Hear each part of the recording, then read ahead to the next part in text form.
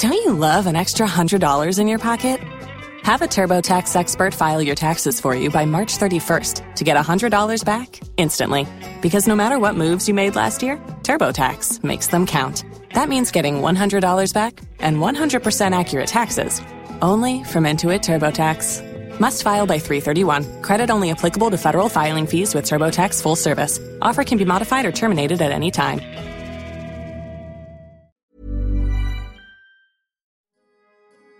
As with so many religious festivals, Christmas can be a delight for the senses. There's the smell of pine needles as we bring Christmas trees into our home, or perhaps the warm, aromatic spices for gingerbread, mince pies and mulled wine. There's the visual delight of twinkling lights, pushing back the darkness, in the Western Hemisphere at least. And of course, there's the music. Whether you love nothing more than the sounds of Shaking Stevens or Slade, beautiful choral arrangements, or a traditional carol, there is music to delight every ear. It's on the radio, in shops, in places of worship and concerts, in theatres and in homes. In short, at Christmas time, music is everywhere.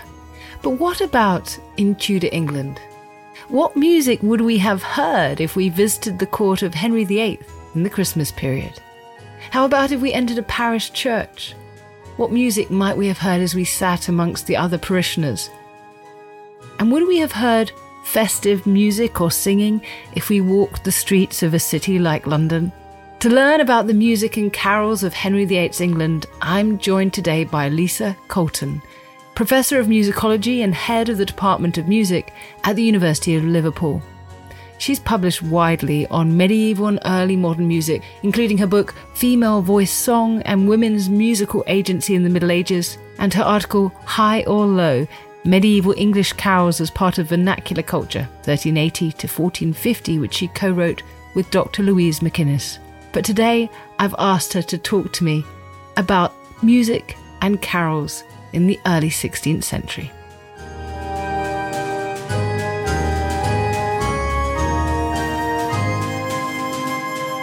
Thank you so much for coming onto the podcast and talking to me about music. I'm really excited to talk about this. I've been listening in advance to the carols and getting in the spirit of the thing. So I'm looking forward to this so much.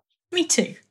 I like carols. So, Professor Colton, I'd like to start, if we may, by thinking about music in the period in its widest sense. So give me an idea of the types of music we would hear if we were suddenly transported back to Henry VIII's court. Sure. So imagine we're at Henry VIII's court and it's this time of year, you know, the nights are long and Christmas is sort of on the horizon. Music making would be a really important part of our daily lives. There would be formal bits of music. We would be treated to music as part of worship as we walk through the streets, in places where people gather together and at meal times, depending on our social status and that sort of thing. But if we're at Henry's court, then there would be a lot of music in lots of different places and different times of the day. And Christmas formed a sort of special time, not just through Advent and Christmas Day itself, but also in those special days between Christmas and Epiphany at the end of the first week in January. So that really was the highlight of festive music making for the year. So just when the nights are the longest, there's more time for revelry, and music and musicians are a really important part of all of those sorts of celebrations. Who was performing music at court then? You've mentioned sacred music and also the music of the court itself. Who was doing it and how did one get to do that? How do one get that position to be a musician at court? So there were professional musicians. Henry paid for really a lot of musicians and also made sure that he had collections of musical instruments dotted around his various residences, not only in religious spaces like chapels and churches, but also within the more domestic spaces, the secular spaces of his properties. He paid for minstrels to perform music at different times of day, but also had a chapel, royal chapel, full of really specialist performers, particularly singers and players on instruments like the organ for complex piece of music, what we might call polyphony, that is music in more than one part. So in those sacred spaces, mainly voices and organ, occasionally other instruments.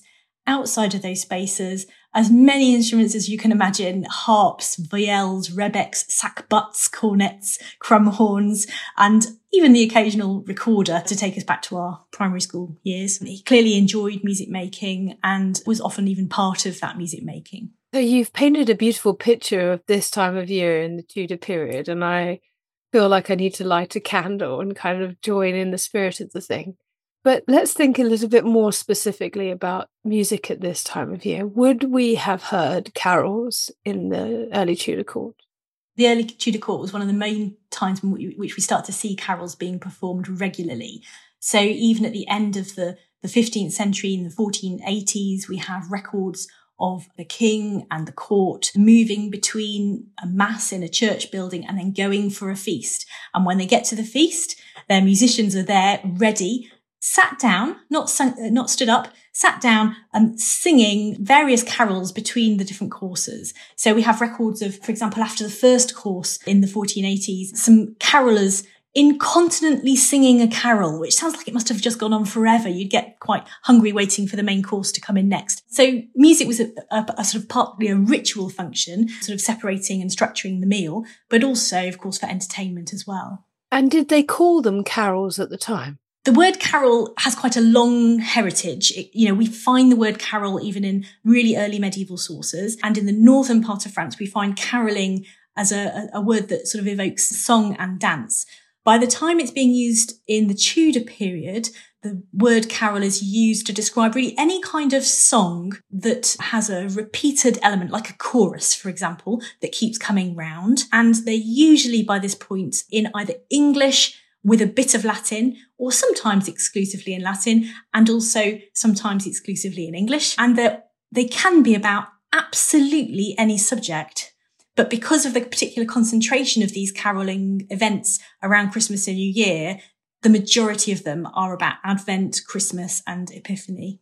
That's so interesting. So that we really ought to call them Christmas carols if we're being specific to the ones Absolutely. we think of as carols. Yes, I mean, carol, in a sense, it just means song, and it's definitely used in that much more general context. But by the time you get to the early part of the 16th century, they are being described as Christmas carols or songs for Christmas. But we also see them evoked even in the 14th century. If you know the story of Gawain and the Green Knight, carols crop up in that poem as they're all sort of sat round in exactly that time of year between Christmas and Epiphany, and the Green Knight appears. It appears just after they've sung various festive songs, and carols are mentioned there as well. So there is something Christmassy about carols, even if they can be about any subject.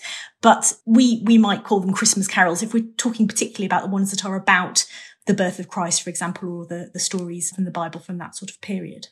But one thing they have in common from what you're saying is that carols have words. They're not just music and melody. That's right. So carols are always texted songs. And although they can be about any subject, really a lot of them do tend to be about this time of year, Christmas time.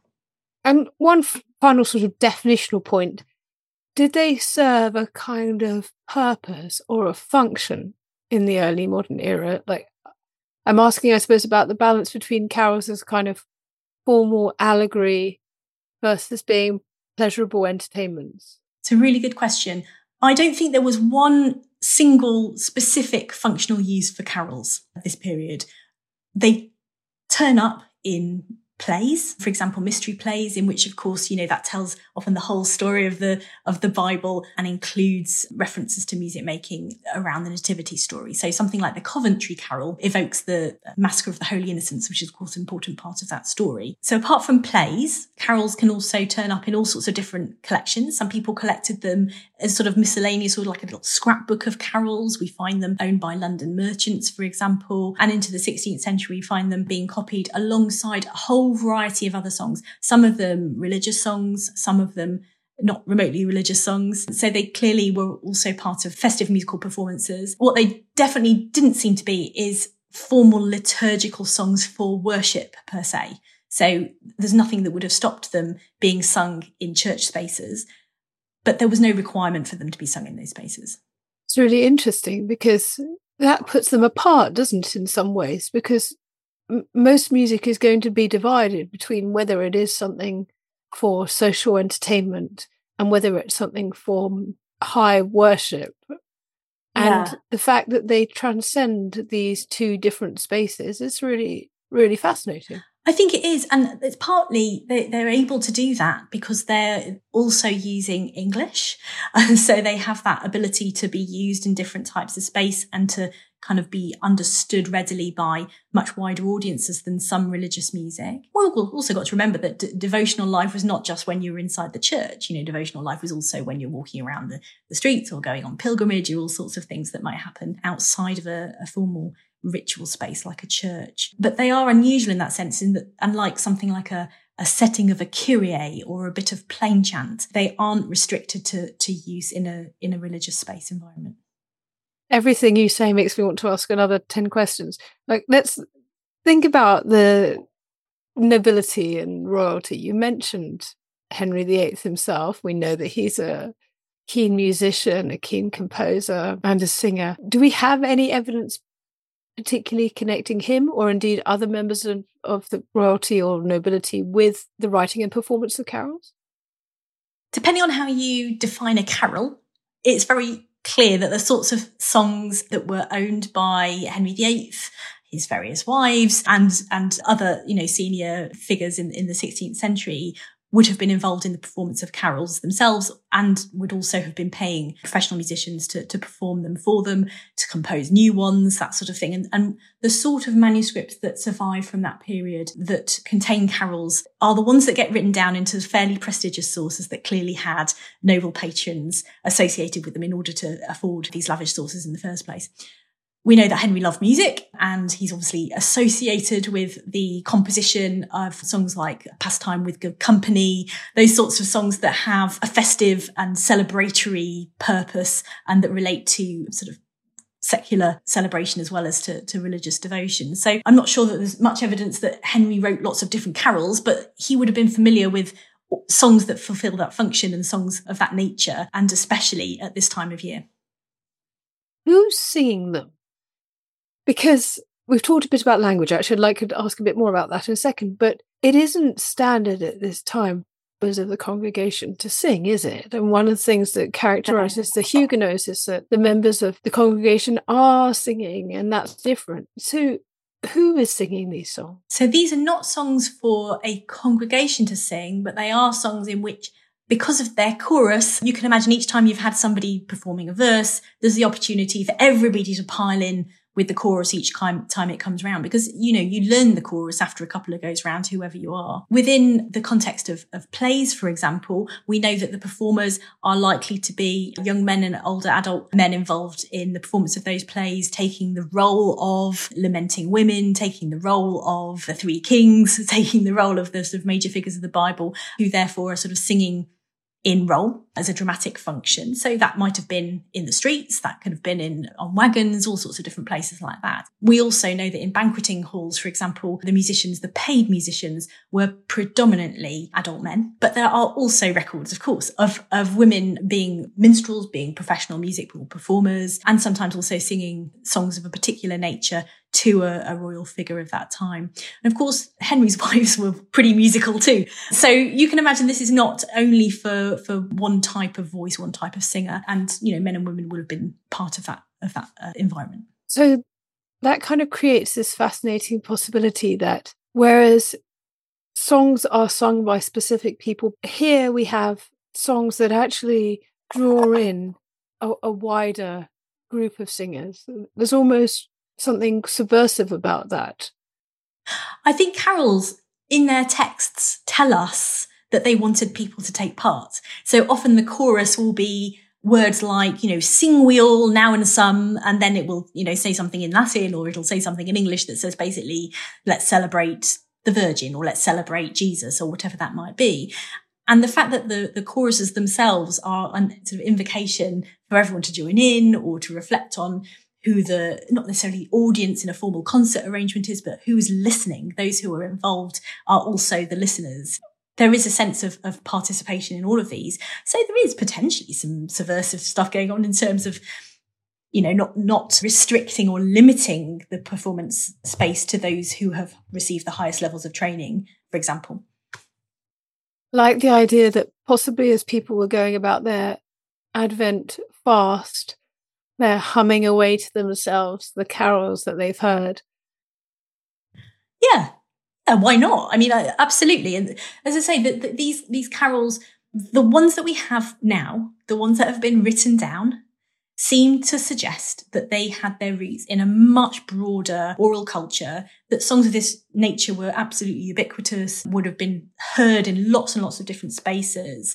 So this is not, you go to a concert and listen quietly while you hear a performance. That's not what musical culture was in this period. Instead, carols are a sort of body of music that belongs to everyone. And the ones that we have happen to be the ones that got written down at some point for whatever reason. And that's the curiosity, really, because I think a lot of carols show their heritage in having been part of what we might see as more popular music making, oral culture, the sort of ways in which little phrases return in lots of different things. The refrains are very common. They all sing Noel, Noel, Noel 53 times. There's a sense that, we know how a carol goes, and you can kind of make one up, and all you have to do is tell that bit of the story again in verse and then sing Noel each, every four lines or whatever. And that's your carol. That's done. And sometimes they were monophonic, that is, they were in one part. And the ones that we recognize as carols now because they got written down tend to have been written down by people who were more specialist at writing. So because of that, they tend to be the more complex ones. But that doesn't mean that they are the most typical songs that they might have recognized as carols. My guess is that there was a vast repertory of Christmas songs changing all the time, different versions, the version in London, the version in York, the version in Norwich. There'll have been slight variations, and everyone will have kind of known the themes and known some of the choruses, but I bet the verses differed in lots of different places too. So, it's a living tradition, really. And when we get written down versions, they just represent one of those versions at one time and place for one particular function, one particular user, perhaps one particular audience. Tell me a bit about these sources that you have. What do you as a musicologist draw on to know about these carols? So the carol sources that we have from this sort of period, and the earliest ones we have of carols, seem to date from the early part of the 15th century. And they largely collect together groups of pieces, many of which are kind of Christmassy or Adventy or Epiphany-y, and put them together into a space that they're connected perhaps by the fact they're for maybe three voices. They've got this sort of little structure about them. Some carol sources don't have any music with them at all. And I think that's important to remember, that we actually have hundreds of carols, say from the 15th century, that we can't listen to because the music hasn't been written down. So we tend to rely, for telling our history of the carol, we tend to rely on the ones that do have the music written down because it's more sort of immediate for us. The earliest ones are carols like the Agincourt carol, that has, of course, nothing to do with music and is more of a political song. But other carols of that early 15th century period that deal particularly with the Virgin Mary, for example. The Trinity carol roll is perhaps one of the most well-loved early sources of English carols from that early part of the 15th century. Then there's one or two sort of fairly substantial sources in that early part of the 15th century, then a bit of a gap. And then when we get to the early part of the 16th century, then we start to see what we can recognisably call the, late Tudor Christmas carol. It starts to feel more like a genre. It starts to feel more stable. And also things seem to concentrate around the Christmas theme. So whereas before carols were much more varied in terms of their topic and that sort of thing, by the time we get to the early 16th century, it's become more concrete. And the so-called Henry VIII book is one of those collections that you draw on, isn't it? Tell me about that.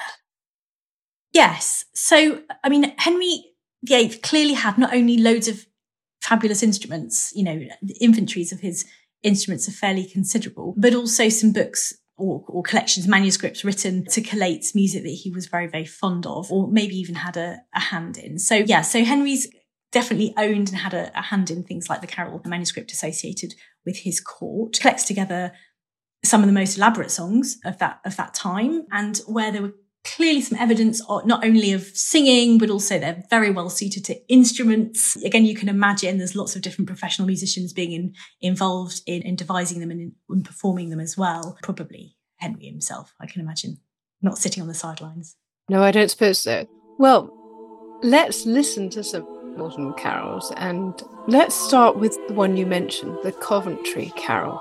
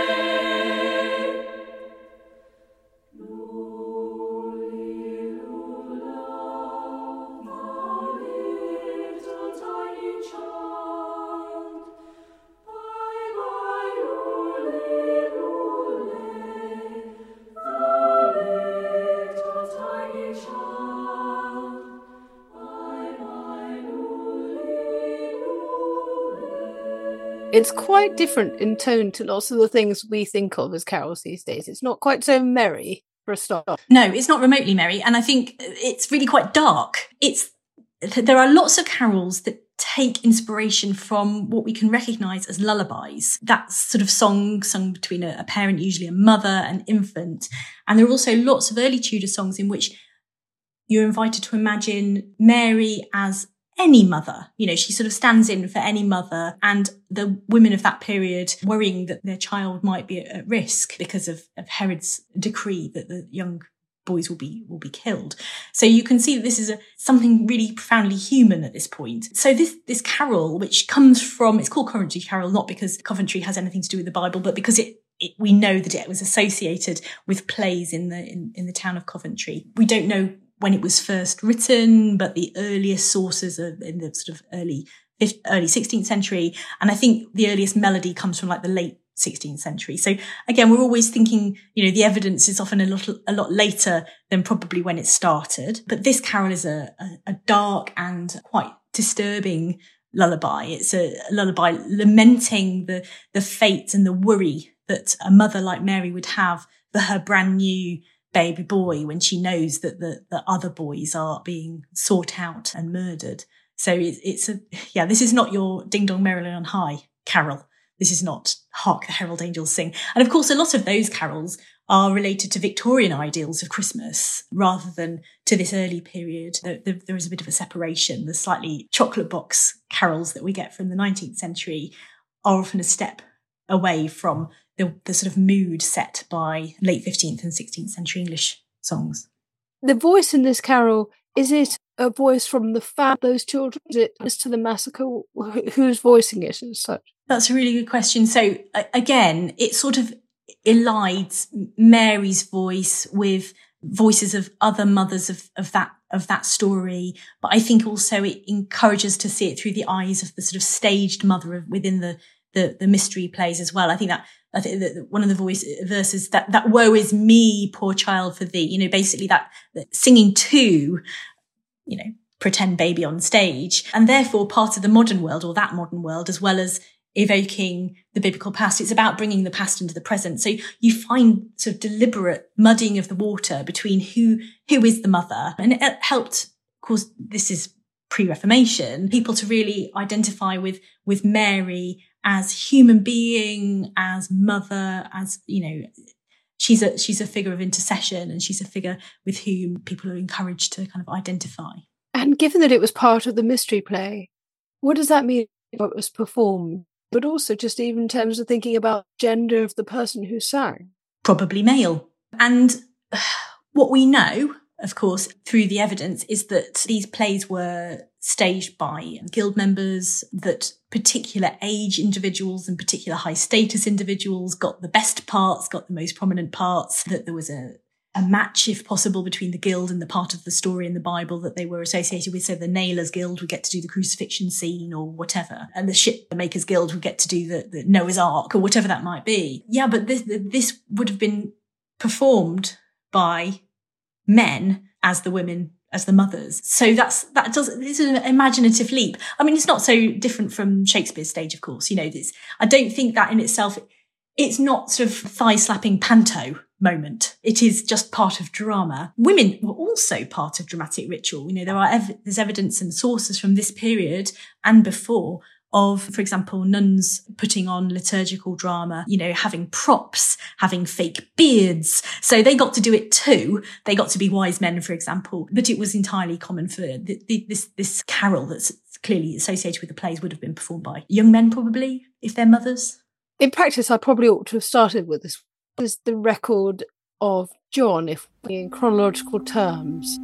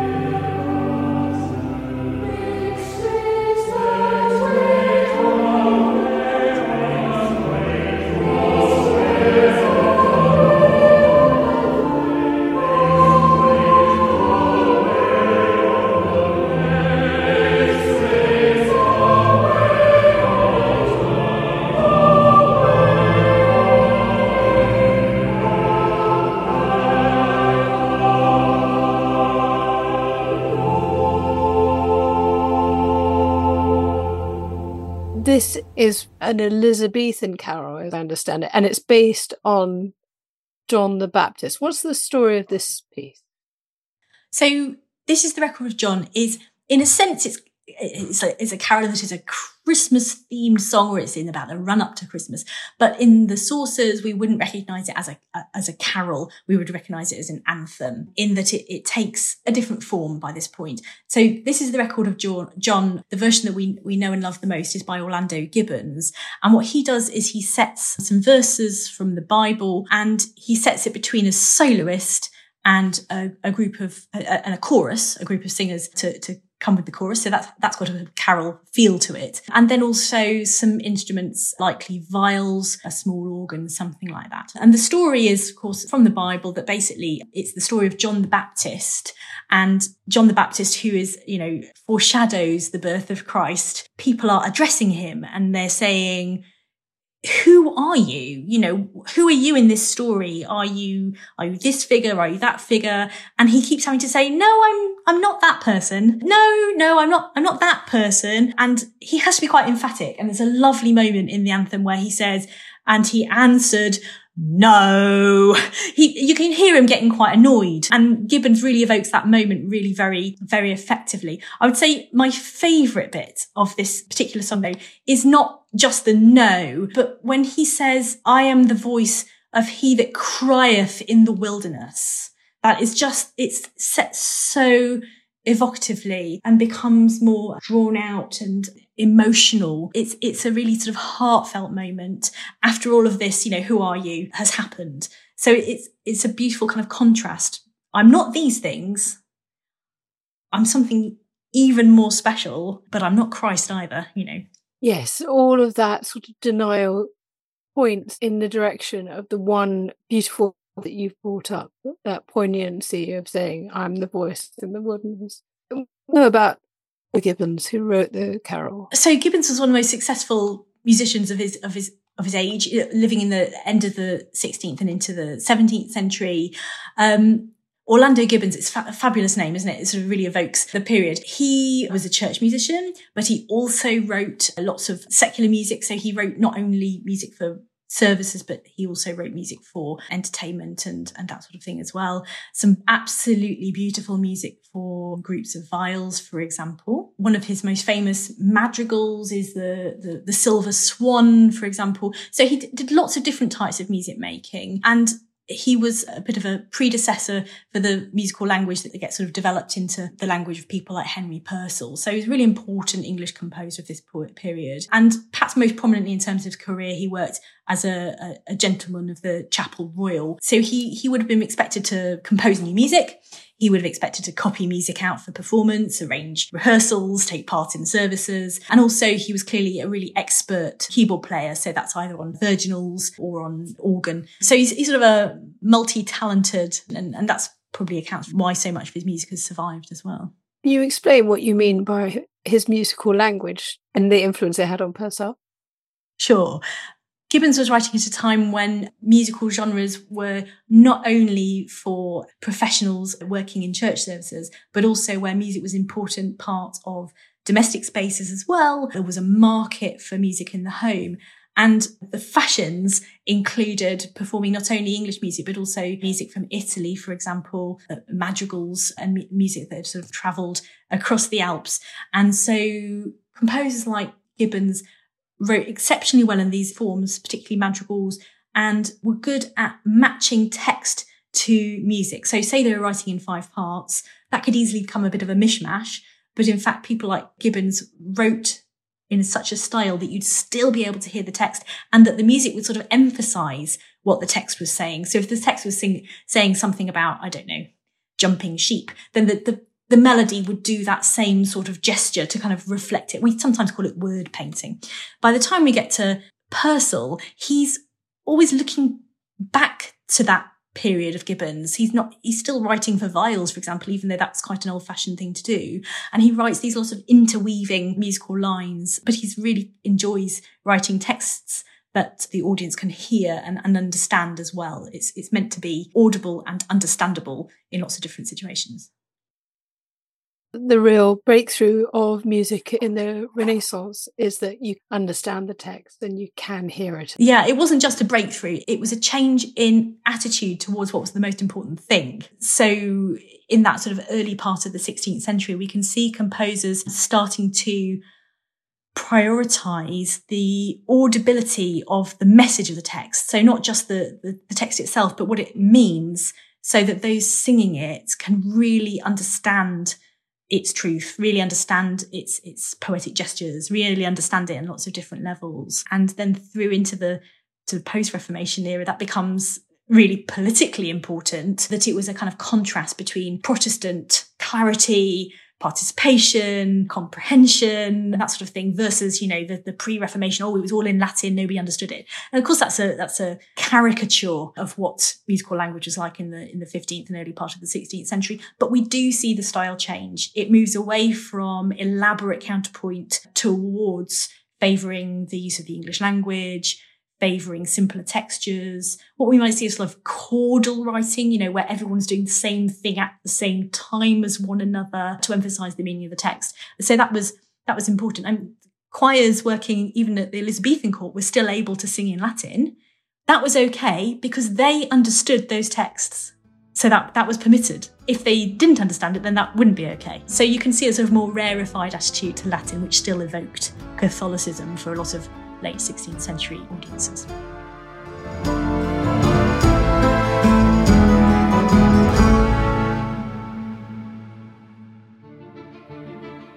Hi there, I'm Don Wildman, the host of the brand new podcast, American History Hit.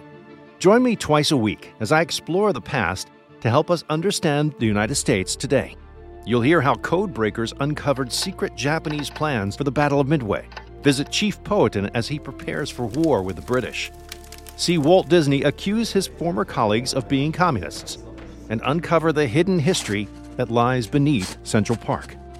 From pre-colonial America to independence, slavery to civil rights, the gold rush to the space race, I'll be speaking to leading experts to delve into America's past. New episodes dropping every Monday and Thursday. So join me on American History Hit, a podcast by History Hit.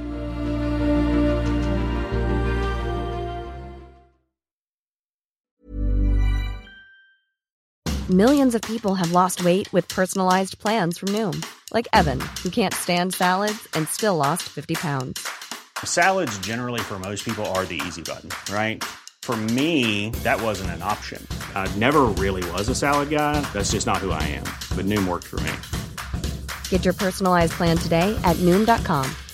Real Noom user compensated to provide their story. In 4 weeks, the typical Noom user can expect to lose 1 to 2 pounds per week. Individual results may vary. As a person with a very deep voice, I'm hired all the time for advertising campaigns. But a deep voice doesn't sell B2B, and advertising on the wrong platform doesn't sell B2B either. That's why if you're a B2B marketer, you should use LinkedIn ads. LinkedIn has the targeting capabilities to help you reach the world's largest professional audience. That's right, over 70 million decision makers all in one place. All the big wigs, then medium wigs, also small wigs who are on the path to becoming big wigs. Okay, that's enough about wigs. LinkedIn ads allows you to focus on getting your B2B message to the right people. So, does that mean you should use ads on LinkedIn instead of hiring me, the man with the deepest voice in the world? Yes. Yes, it does. Get started today and see why LinkedIn is the place to be to be. We'll even give you a $100 credit on your next campaign. Go to linkedin.com/results to claim your credit. That's linkedin.com/results. Terms and conditions apply. This is After Dark, myths, misdeeds, and the paranormal. The podcast that takes you to the shadiest corners of the past, unpicking history's spookiest, strangest, and most sinister stories. I'm Maddie Pelling. And I'm Anthony Delaney. Join us every Monday and Thursday, and we'll take a look at the darker side of history, from haunted pubs to Houdini, to witch trials and arsenic-laced breakfasts. Follow After Dark, myths, misdeeds, and the paranormal wherever you get your podcasts. Brought to you by History Hit.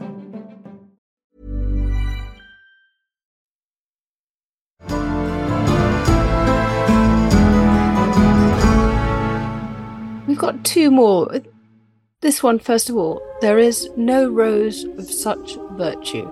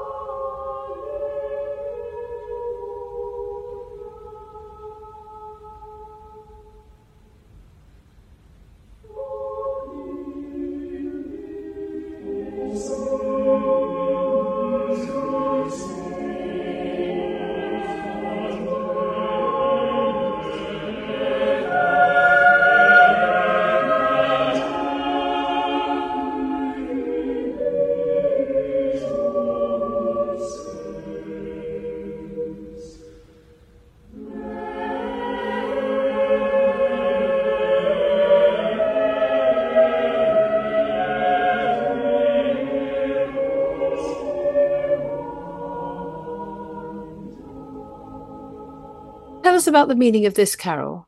So this carol it sounds like it's about a rose, but it's about the Virgin Mary. So if any time you come up against a rose in medieval literature, it can have all sorts of different meanings. Often it's reflective of virginity itself. And in this carol, it's thinking about the miracle of Mary being able to act as a bodily container for the Christ child. So there is no rose of such virtue is the opening lines, and it says, as is the rose that bare Jesu. So there isn't a rose any more virtuous than the rose that gave birth to Christ. So very quickly you move from thinking about whether it's a real rose to whether it's a kind of metaphorical rose, and in this case it's the Virgin Mary. And the musical lines themselves in this carol, I always think of them as sort of unfolding like the petals of a rose, as you hear the opening musical gestures. And then also at the end of each verse, there's a little snippet of Latin. And that little snippet of Latin usually takes just a single word like Gaudeamus, let us rejoice. And it does it with a melisma. That is, it has lots of notes per syllable. And again, it sort of seems to completely unfurl. So you kind of get to see the special place in Mary's body where Christ has been conceived.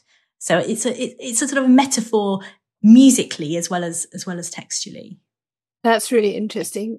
One thing I was struck by listening to this is you've got this meditation on the little space of Mary's womb, and it reminded me of John Donne. People may well know the poem Annunciation ends, "Shuttest in the immensity, cloistered in thy dear womb."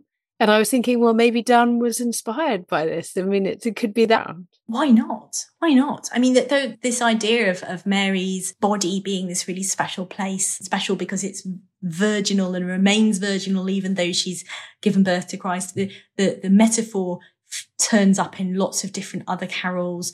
Also, lots of carols emphasising that she didn't have any pain in birth.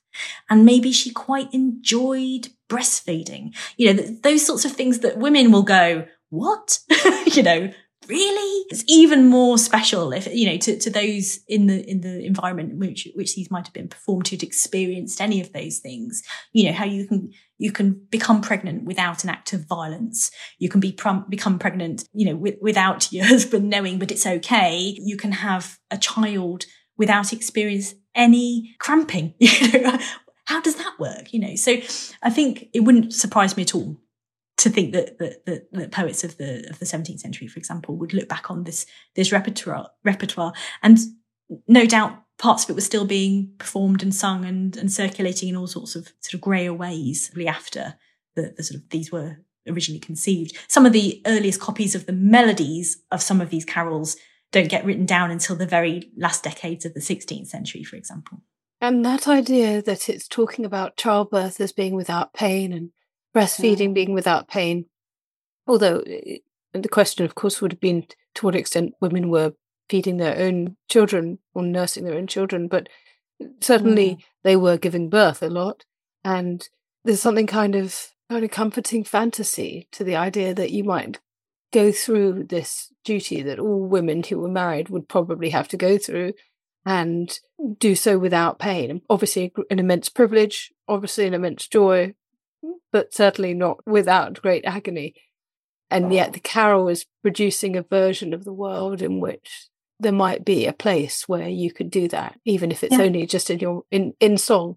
Absolutely. And there are so many examples of prayers written down by or for women in which they are effectively being given blessings to help them through difficult pregnancies, to help them through difficult childbirth, for example. And during a difficult childbirth, you might well have a physician who was also a priest, right? So that the sacred and the secular really do come together in medicine at this point, and indeed the sort of astrological as well. So the birth of a child was such a high risk experience in many women's lives that you can imagine that the specialness of Christ and the specialness of Christ's mother was made abundantly clear by the fact that there was no pain. Oh, really? Well, that must have been a miracle then. Everything about it was miraculous. And you pointed out that this carol is in mostly in English, and then we have these little clauses in Latin, the Gaudeamus or Res Miranda. Yeah. What does this intermingling of language tell us? Why do it? A lot of carols have this macaronic nature. That is, they have mostly English and then the odd line of Latin, either within the verse or they have a chorus that's in Latin, for example. And they tend to be relatively stock phrases of Latin, not, highly convoluted poetry that you'd need to study Latin for many years to understand. So relatively familiar sounding Latin phrases that they would have known from common prayers like the Ave Maria, for example, or the Magnificat, the sorts of things that people would have heard very regularly in their own worship and may well have understood, even if they weren't religious by vocation. So there is Latin, but it's possible that a lot of people still understood it. And then also where they didn't understand it, of course, it was always part of the specialness of the story that was being narrated in English. It just reminded you this is a holy story. It reminds you that this is a special lullaby, or whatever that might be.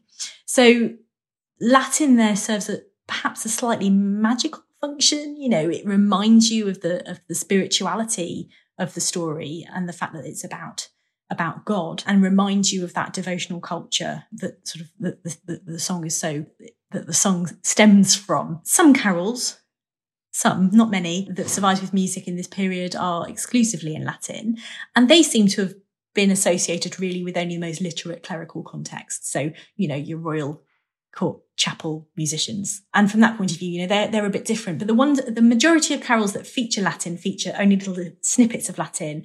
And they're just almost like a little mantra, a little moment before you start on the next verse.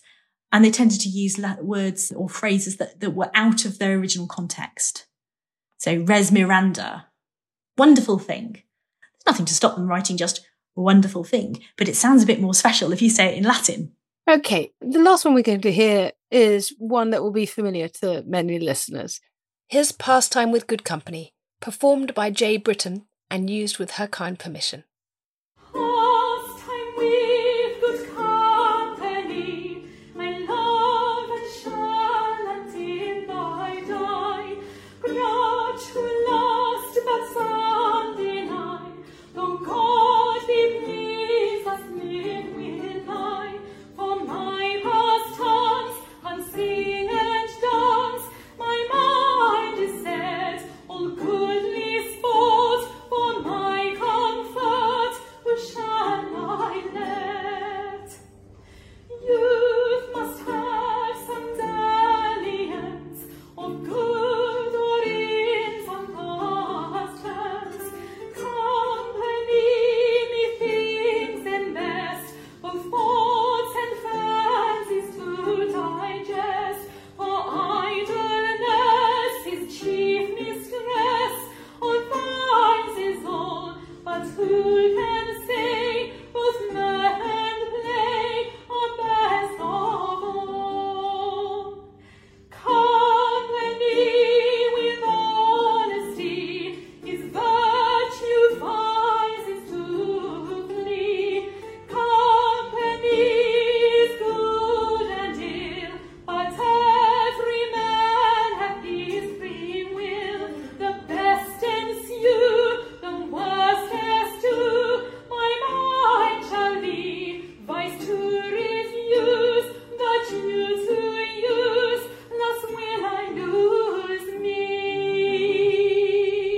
Obviously, people know that this is a song that Henry VIII is said to have written, although if you have any more information about that, I'd be interested to know. Tell me about the meaning of this song and what's being celebrated. So Pastime with Good Company is one of those songs that seems to be closest to the possibility that Henry VIII himself might have written it. And it occurs in various places, but one of them is in that Henry VIII manuscript that we mentioned earlier. It's not the only song associated with Henry VIII, but it appeals to us because it gives us a bit of his character as we've received from, popular literature as well as history. So it is that feasting, that celebratory nature. It is everyone getting together for sport that is not just hunting, but also maybe love as well, and friendship and collegiality and those sorts of things. And it's a celebration of everything that is lavish and enjoyable and opulent at the same time. So that's that popular image of Henry VIII that we all know and love, if you like. So I think that's one of the reasons it's so well associated with Henry VIII as the likely composer. Whether he composed the music or whether he composed the text or whether he did a bit of both or had a bit of help. I mean, it's absolutely not beyond the bounds of possibility that he did all of those things. He would have received a really thorough musical education. We know that he was an appreciator of music, and we know that his forefathers and ancestors and foremothers were also very musical. So in the Old Hall manuscript, a century earlier, we have probably Henry V's two pieces by him, but they're sort of devotional pieces for mass. So I think my feeling is that he probably did have a hand in it, but also there are other pieces, I know a dozen or so more other pieces that we can associate with Henry that don't get as much playtime because they don't portray Henry VIII as we know him from film and TV. Yes, this is very much a caricatured Henry, making sure that he has a good time. I quite like something about the words here, though. The best ensue, the worst eschew. It's not terrible. I mean, it's quite fun, kind of play on words. And I like the idea that it might be Henry because it's such a culture devoted to wordplay. It is. Yeah, and you get a lot of wordplay in courtly text generally. That sort of knowing understanding of the sort of relationship between different words in different contexts. And it's a song that encourages you to abandon vice. That's fine. The company is good and friendship is good, but also that youth or youthful people must have their fun. We need to effectively get it out of our system. And there's definitely a sense that young people, they go through the rite of passage of maybe being a little bit more promiscuous, but certainly having a lot of fun and revelry in their youth. And that's fine, because that will help you in later life to live a more straight and, honest life and to not be idle, for example. Do we know if this piece of music was associated with Christmas, or is it just because it's celebrating a good time, which means that we kind of associate it with festivities at Christmas time? This song turns up in every Christmas programme relating to Tudor period, but I don't think there's any evidence that it was written for the Christmas season particularly. It's another one of these festive songs that would be brilliantly suited to the Christmas period. It's exactly the sort of thing that would be at home in a court context during December, early January, but it's not a Christmas carol in the strictest sense.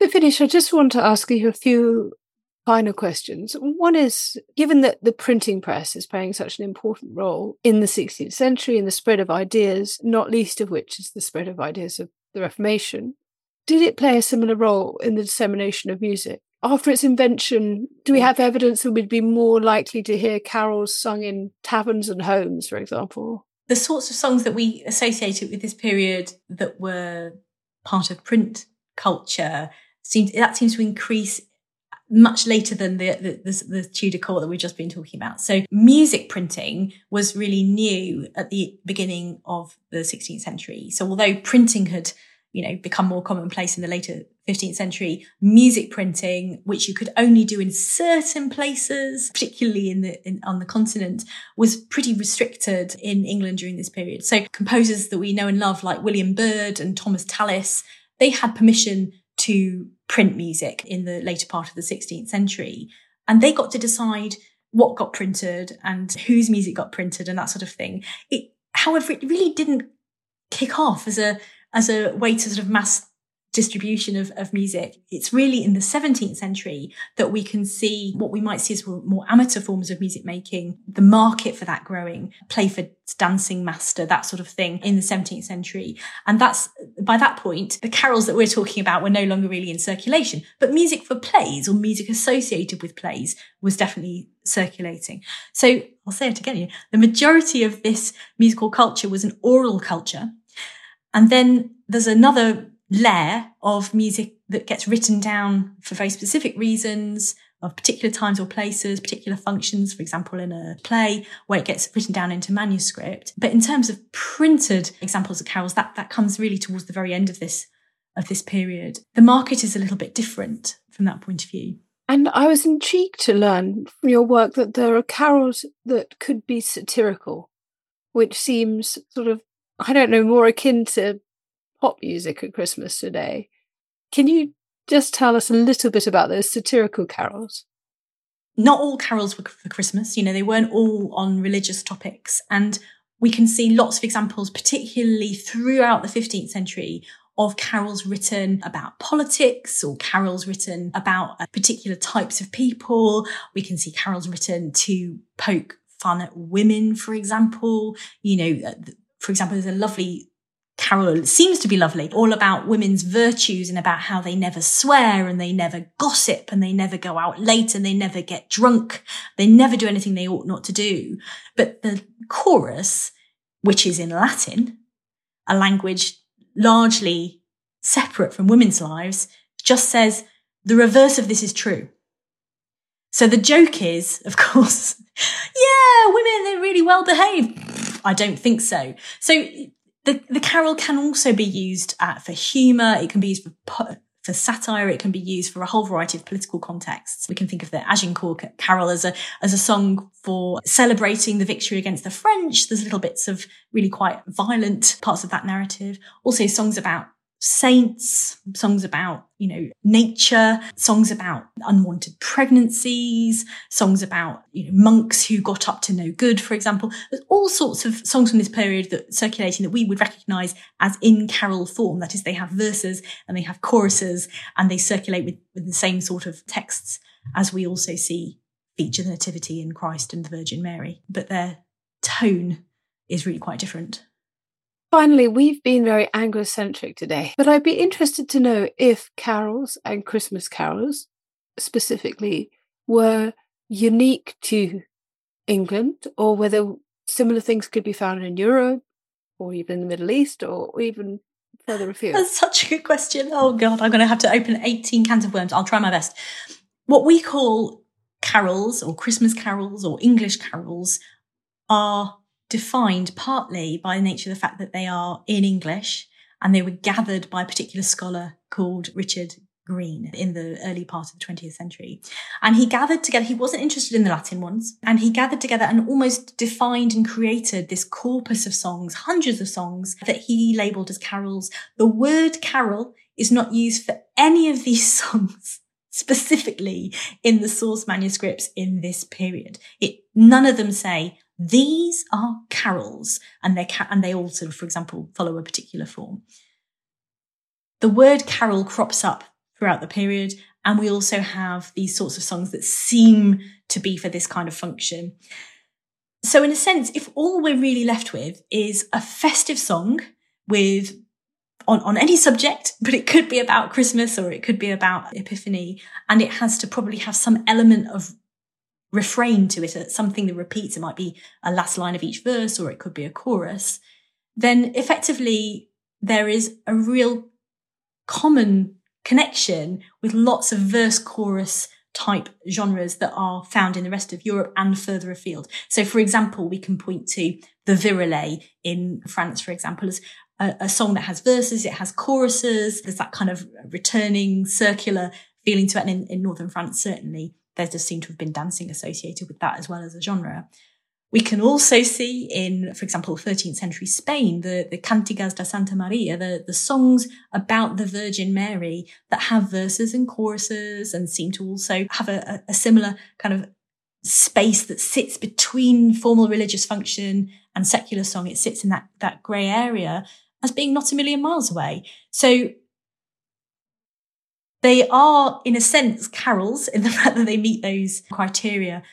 But I think what Green and others of his generation wanted to find, because they were writing in a period in which nationalism was dominant, they wanted to find a genre that was uniquely English. And the fact that they defined their genre by the use of the English language meant that they're not going to find them in German, because that would be called something else.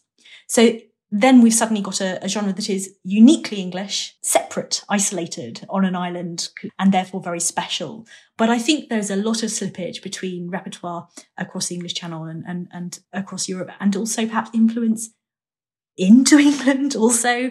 I think there is plenty of evidence of exchange between places like the Netherlands and England, for example, during Henry VIII's reign. Some of his musicians were from Italy, some of his musicians were Dutch, some of his, so we have movement of musicians, we have movement of intellectual ideas, we have movement of cultural objects like instruments, of course, musical genres, even ones that with English text reflect some of that pan-European context as well. But if we're looking for English Christmas carols, we're not going to find them in a Dutch manuscript, because why would they have written down those songs? So it sort of becomes a vicious circle, really.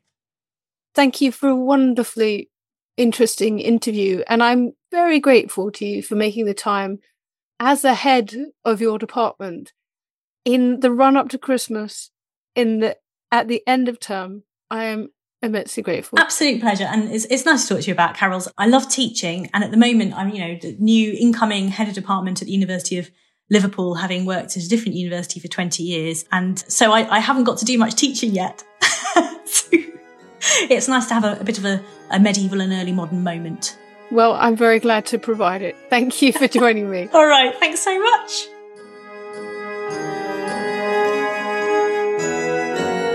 And thank you so much for listening to Not Just the Tudors. Take a moment, if you would, to rate the podcast wherever you listen to it, including on Spotify. It really helps new listeners find the show, and we want to spread the Tudor and not just the Tudor love. And you can also have your additional weekly booster jab with our Tudor Tuesday newsletter, with news of History Hit's best podcasts, articles and films. Find out more at historyhit.com.